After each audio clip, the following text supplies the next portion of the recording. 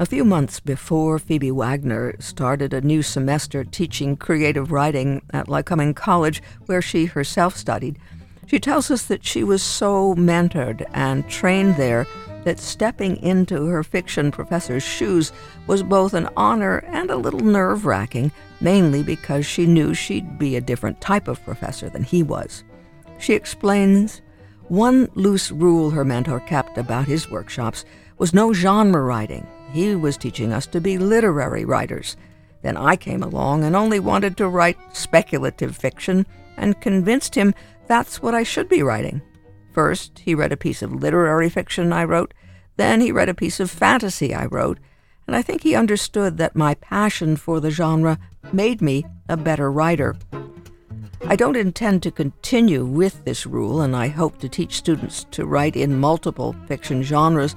Nobody should be forced to limit themselves to a single genre, whether it's science fiction or literary fiction.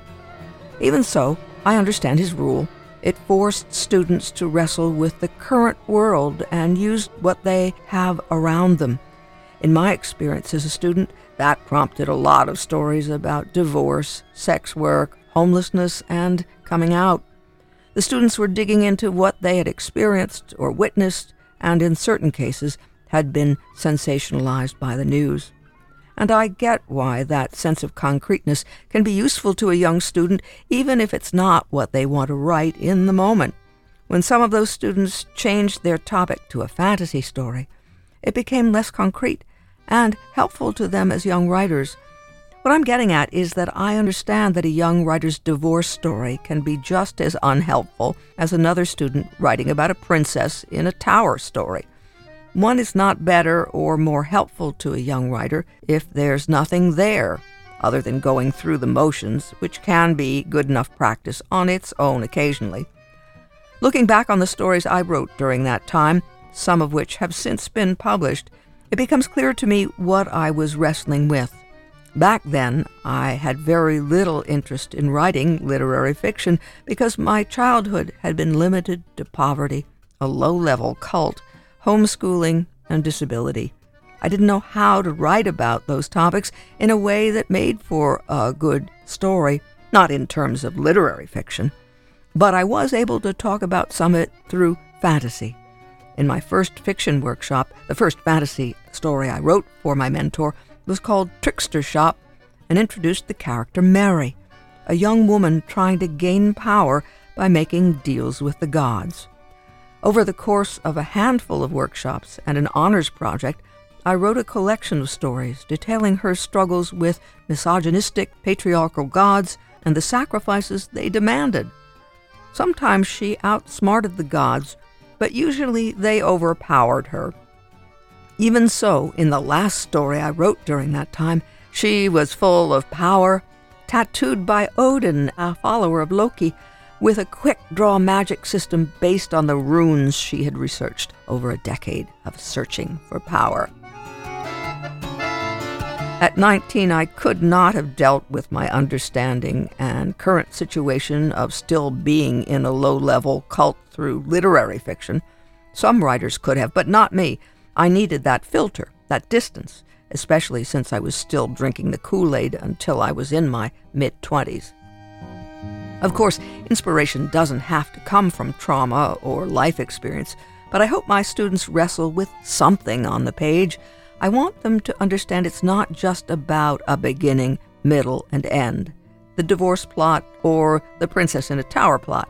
I want them to find the heart, purpose, drive, reason, struggle, push of their fiction, and to keep at it. That from a web posting in April 2021 by Phoebe Wagner, who is an author, editor, and an assistant professor of creative writing at Lycoming College in Williamsport. Dr. Wagner is the editor of 3 solar punk anthologies, with a recent novella titled When We Hold Each Other Up, and a newly released novel, A Shot of Gin from Parliament House. Dr. Wagner is an active participant in the speculative fiction community, holding membership to the Science Fiction and Fantasy Writers of America, and Halloween is a perfect time for a launch of her novel, a shot of gin, as we'll come to understand. There will be a book signing and dance party and more through the 31st of October. We had a chance to speak by phone with Phoebe Wagner about her new novel and the whole concept of solar punk. Solar punk is a subgenre of science fiction and fantasy that sort of directly addresses the climate change experiences that we're having now. I think summer in central Pennsylvania really demonstrated how even here we're going to be feeling these influences, whether it's wildfire smoke from Canada or just the bizarre heat waves we're having even this late into October. But one of the things that makes solar punk unique from other forms of environmental literature is that solar punk is thinking about hopeful futures, and it's really responding to the idea that if we only imagine terrible things happening in the future with dystopias like Mad Max Fury Road, for instance, which is a film I love but is very much imagining a dark future. If we only imagine that dark future, then what are we going to work towards? We need to be imagining hopeful futures alongside those, even though we're acknowledging that climate change is going to impact our everyday life, just as we experienced this summer. So solar punk is usually set in a near future setting, so anywhere from 5 years in the future to 200 years in the future, and explores what happens when climate change impacts communities and how can communities adapt and take care of each other in those moments and really create something better out of our society in the face of climate change. And as you say that, though, the stories are compelling, the characters are compelling. These writings aren't didactic. No, definitely not. I think that's one reason why it's in science fiction and fantasy is that it's supposed to be fun, right? You know, there's this aspect of entertainment that comes with all science fiction and fantasy as part of the genre, right? That's part of the fun of getting to write in it. So solar punk is certainly enjoyable, and a lot of it is thinking about bringing fun into these moments. You know, the punk aspect is important when we think about that. Punk, even when it's nihilistic, is still fun in some way or another, even if dealing with these sort of darker emotions. And solar punk really leans into that, where we can still find these enjoyable experiences, these entertaining reads, but also help us think differently about our future and what that might mean for our communities in the face of adapting to climate change. And you've been writing in shorter forms up to this novel. And what brought you to the brink where you say, yeah, I'm ready to write a full novel? That's a great question. So really, as much as I've published quite a few short stories, my heart has always been with novels. I had to really teach myself how to write short fiction, how to fall in love with short fiction. I wrote my first novel when I was 13 years old, which barely counts as a novel, but it was certainly long enough to be one. So I've always thought of myself as a novelist first and then came to short fiction second. But publishing short fiction is a lot easier than publishing a novel, so that's kind of how I got my short fiction out there. But my heart's always been with novels, so I'm so excited to have my first one coming out into the world. We are going to learn soon that you set this novel in Reno, Nevada, and we want to know, if you don't mind telling us, what took you as a person to Reno. Yeah, so I fell in love with Reno the first time I visited it, and I ended up there because I received my PhD in literature from the University of Nevada, Reno. And I still have distinct memories of driving into Reno for the first time when I was visiting the university, and how immediately I just felt that this was a city for me, that I was going to spend time here and enjoy it. And I was really excited to hang out in Reno and get to spend that time there. I never felt at home in a city. As much as I love cities, I especially love whenever I get a chance to visit Philadelphia, but I never felt at home in a city until I got to Reno. As someone who is concerned with the environment, what about the climate and the general landscape topography drew you to Reno? Because it's different from central Pennsylvania, certainly. Oh, absolutely. And I think actually in some ways it was the similarities to central Pennsylvania, particularly the Susquehanna River Valley where I grew up, that made me feel at home in Reno. I had spent the 3 years previous living in Ames, Iowa, which was very flat and where the water was really poisoned by the large agriculture there because of the nitrogen runoff. And so the flatness and the problems with the water really made me sad. Like, it definitely was not an environment that I thrived in. And when I first drove into Reno, granted the mountains are a lot bigger, but it's a basin, it's a valley, and there's a very large river that runs right through town. And so even though it was a high desert, so arid, and there was no humidity, which was quite a change, and the trees were totally different, but at the same time, being in that sort of mountainous landscape with these great sources of fresh water, one of them being Tahoe, I felt very much at home in a lot of ways.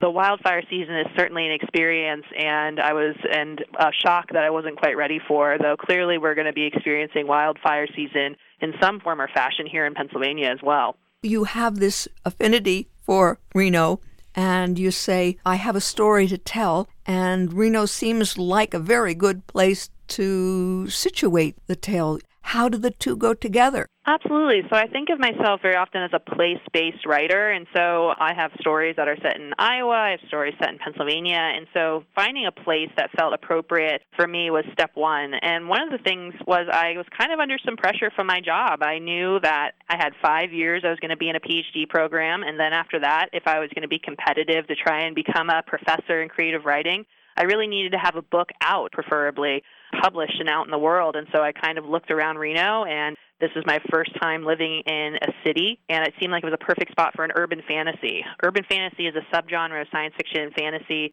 that is obviously urban, set in a city, and focuses on this like sort of folklorish creatures like vampires and fairies, werewolves, sort of out in the world. The HBO show True Blood is an example, though it's not as urban as a lot of them. And so it seemed like this was a great chance for me. I love urban fantasy, and I was living in a city to write in a subgenre where I felt like I'd have to be living in a city in order to do it accurately.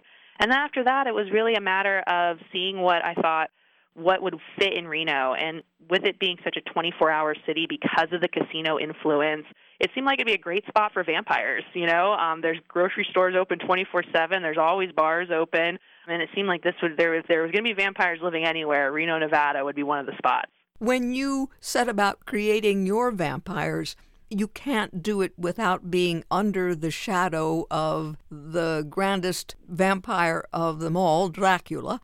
Mm-hmm. How did you navigate that tradition of vampires? Obviously, there were other vampires than Dracula, but what did you do as a writer? How are your vampires Phoebe Wagner vampires?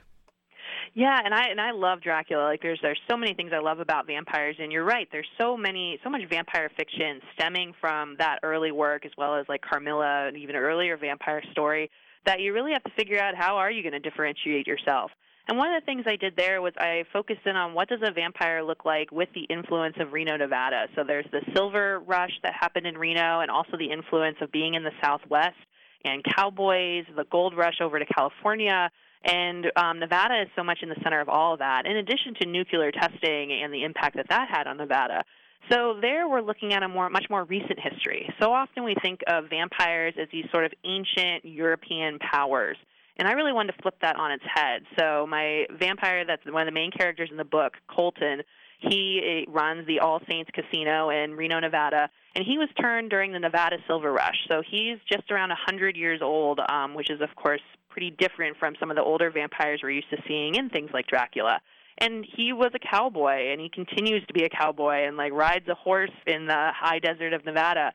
And so I was really thinking, how can I flip some of the traditional ideas of vampires' age, of their power, of their Western European descent, and change that in terms of what does it mean to be a Nevadan vampire growing up in these histories of capitalism with the Silver Rush, or our ideas of power and energy with the nuclear testing. What did you think when you were going to try to name the book? Did you write it first, or did you have a working title as you went along, Shot of Gin? Yeah, titles are really hard for me. I've been lucky so far that I haven't had to change one yet. The publishers have liked my titles. A Shot of Gin came really early, mainly because the main character's name is Gin, and her first name is Juniper, which is, of course, a plant that's in Nevada. And so she gets called Gin when she starts working at the casino because, of course, juniper is part of how gin is made. So that was just sort of a play on words that I had a lot of fun with. And gin just sounds cool. It's an urban fantasy. There is this sort of sexy, cool vibe that a lot of urban fantasy novels have. And so once I had Gin as a character name, it just seemed reasonable to play around with that for the title, and A Shot of Gin sort of came to be. It's also, of course, a riff on the Johnny Cash song, I Shot a Man in Reno Just to Watch Him Die. So I was kind of playing around with the alcohol as well as playing around with Johnny Cash. What about the nuclear part of the story? We all just spent the summer making plans to go or to go back to see Oppenheimer. To what degree did you draw on the history of Nevada and the nuclear testing? Yeah, so quite a bit, though I don't want to give any spoilers away for the novel. So a lot of it, it definitely shows up there. One of the things I really wanted to push back on when I started to learn about the nuclear history of Nevada, I grew up in Pennsylvania, and so that was not something that I learned a lot about when I was in, before college or during college, was this concept of Nevada being empty. Like, that's something I remember from my time in K through 12 as well as college, this idea that we were doing testing in a spot where people weren't going to be impacted, that it was an empty space, and that's why it was safe to test there.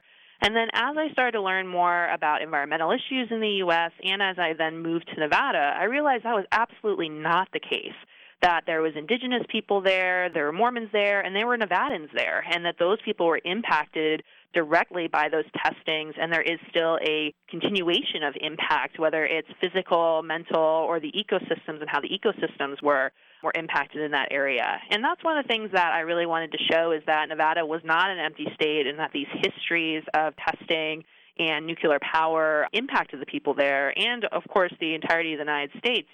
From the explosions, there was impact that went all the way over even into Pennsylvania. And so this is something that I wanted to play around with, that history, and show a different side of it, and show that the desert wasn't empty, that there were people and histories and ecosystems that were all impacted. What about the gambling aspect? You talked about the casinos. Is gambling as a metaphor part of it? Yeah, gambling was such a part of Reno that it certainly is a part of the book as well. And the casino as a place in a location of community even plays a large part in the book. And I hope that by the end of the book, the casino feels alive to the reader, as it certainly does to Jin and then Colton as well. But gambling was something that I wanted to think about in terms of how precarious it can feel to live in Reno, Nevada. There's currently a housing crisis there, and housing is really expensive as well as hard to come by. In fact, I ended up living in Virginia City, which if you grew up watching Bonanza, that's where Bonanza references, but it's this sort of tourist spot as well as a small community that's about 45 minutes outside of Reno. And that's where I ended up living the first time I moved there, because I couldn't get a rental in the city. And so there's a precarity there and a feeling of you're gambling to try and make a living in Reno. And that's kind of where I leaned in on the gambling, was this idea of precarity and trying to make your own way and make your own luck. Certainly there is gambling that happens, because if you're writing a book about a casino, there's got to be some gambling. You got to play around with that metaphor at least a little bit. But what I hope a reader takes away from it is how currently, because of Reno going through a second boom, largely due to tech and the lack of taxes compared to California, that a lot of people are really struggling and trying to make their lives work in a spot that really relies on luck. One other thing that people know about, are bordellos legal in Nevada? They are. Not in this book. That is something that I certainly mentioned in the novel, because, yes, is famously, like HBO, I know, had a show, and famously so, there's actually a great podcast on the subject as well. And so while it gets mentioned, it's not a centerpiece. There's something that if I do ever get to continue this series, it's certainly something I want to talk about more, because it is an important part of people's livelihoods in Reno, Nevada, and sex work there has a different connotation than it does in many other states because of different portions of it being legal. So while it doesn't make a huge splash in this novel, it's definitely something that's important to understanding Nevada, particularly Reno, and something that I hope to address down the line if I ever get to write a sequel. Do those of you who practice writing with these concerns about the environment and our world and all the issues that you raised, do you hope that any of your writings do get to become TV series or films, so that there may even be a larger audience, so that your concerns can be experienced by perhaps many others or a different audience? Yeah, absolutely. I think I always have a sort of cinematic view of my work, and I really hope that someday I do get to see it translated onto the screen, mainly because you're right, it does end up getting you a bigger audience. And also there's a film or a TV show is so much more communal than writing a novel, that I hope bringing in all these different voices could bring in a different perspective. I know there's certainly perspectives missing from A Shot of Gin that, as I hopefully continue to work on the series, I hope to bring in through my own research and through bringing in outside readers to help early on the process. particularly the Washoe people, which is one of the indigenous nations in Reno, Nevada, are mentioned throughout the book, but I don't have a great sense of perspective for them. And that's something where if there was a TV show or a movie or something filmed in Reno, there would just be a chance to bring in so many more voices of the area. And that communal aspect, in addition to the fact that I do think the novel is written in a fun, cinematic way, really makes me hope that someday it will hit the little screen or the big screen. And you're inviting us to have a taste of the novel at some book events coming up. Tell us where you'll be and when we can have a taste of A Shot of Gin. Absolutely. I will be signing at Otto Bookstore on October 28th, which is a Saturday, from 1 to 3. If you are into goth wave music, the group Femme Vitale in Williamsport will be holding a launch party for the book, as well as just a Halloween dance party, costumes encouraged, and that's going to be October 28th, starting around 10 p.m. I would check out their Instagram for all the details on that. And then Lycoming College will be holding an event through the Humanities Research Center here on campus on Halloween, because a part of the novel is set over Halloween. So on Halloween, which is Tuesday the 31st at 3 o'clock, and there will be a signing there, books available for purchase, and I'll also be in discussion with a colleague of mine, Dr. Mary Kate O'Donnell, who is teaching a class currently on the biology of monsters. So we'll get into some of the vampires of the book and talk a little bit more about the book in addition to signing and reading from it. So those are the events I got going on right now for A Shot of Gin. It'd be great to see people out there. Do you have a personal website? Absolutely. So my personal website is Phoebe-Wagner.com. And if you want to follow me on social media, you can follow me on Instagram, which is linked through my website. Phoebe Wagner, author, editor, and assistant professor of creative writing at Lycoming College in Williamsport. Dr. Wagner is the editor of 3 solar punk anthologies, with a recent novella titled When We Hold Each Other Up, and the newly released novel A Shot of Gin. That comes from Parliament House Press, and there will be a number of launch events, as we've just heard.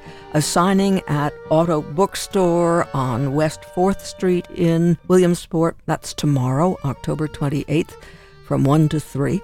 Also, A Shot of Gin with Femme Vitale, October 28th, tomorrow night. And there will be a dance party and a signing, and that, she suggests, will get underway perhaps around 10 o'clock, but you can find details of that event on the Femme Vitale Instagram page. And then a reading and signing at the Humanities Research Center on the campus of Lycoming College in Williamsport with a conversation. So that's Halloween, October 31st at 3 in the afternoon. For more information on the web, Phoebe-Wagner.com, Phoebe-Wagner.com. The book is A Shot of Gin, and it was just published by Parliament House Press, and you can find out all the details, Phoebe-Wagner.com.